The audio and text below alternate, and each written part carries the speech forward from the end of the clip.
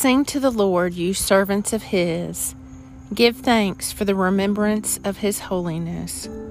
For his wrath endures but the twinkling of an eye, his favor for a lifetime. Today is Sunday, October the 10th, in the season of ordinary time. Take a moment to breathe and be still and become aware of God's presence within you and all around you.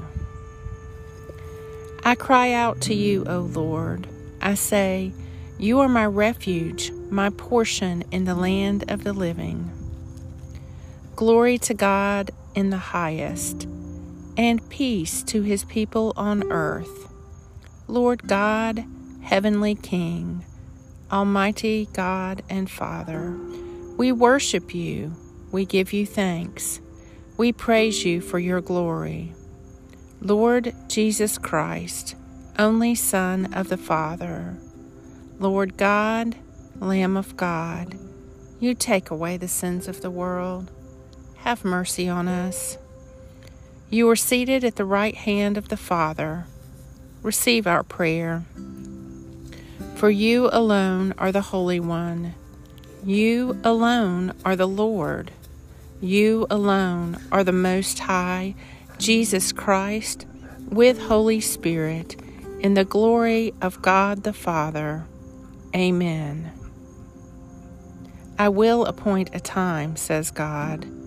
I will judge with equity. A reading from the Gospel of John. Jesus said to them, your father Abraham rejoiced to think that he would see my day. He saw it and was glad. The Jews then said, you are not 50 yet, and you have seen Abraham? Jesus replied, in all truth I tell you, before Abraham ever was, I am. John 8:56 through 58. I will appoint a time, says God. I will judge with equity. The Morning Psalm. Let this be written for a future generation, so that a people yet unborn may praise the Lord. For the Lord looked down from his holy place on high, from the heavens, and beheld the earth, that he might hear the groan of the captive and set free those condemned to die, that they may declare in Zion the name of the Lord and his praise in Jerusalem, when the peoples are gathered together and the kingdoms also to serve the Lord. Psalm 102. I will appoint a time, says God. I will judge with equity.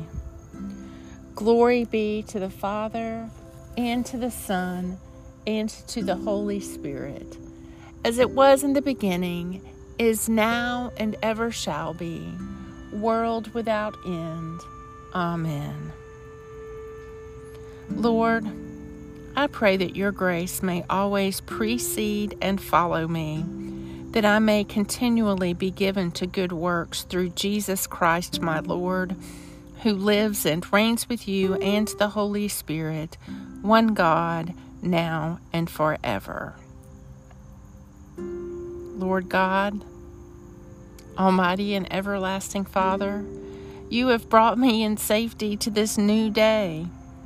Preserve me with your mighty power, that I may not fall into sin nor be overcome by adversity. And in all I do, direct me to the fulfilling of your purpose, through Jesus Christ my Lord. Amen. Go forth in the peace and in the presence of Christ.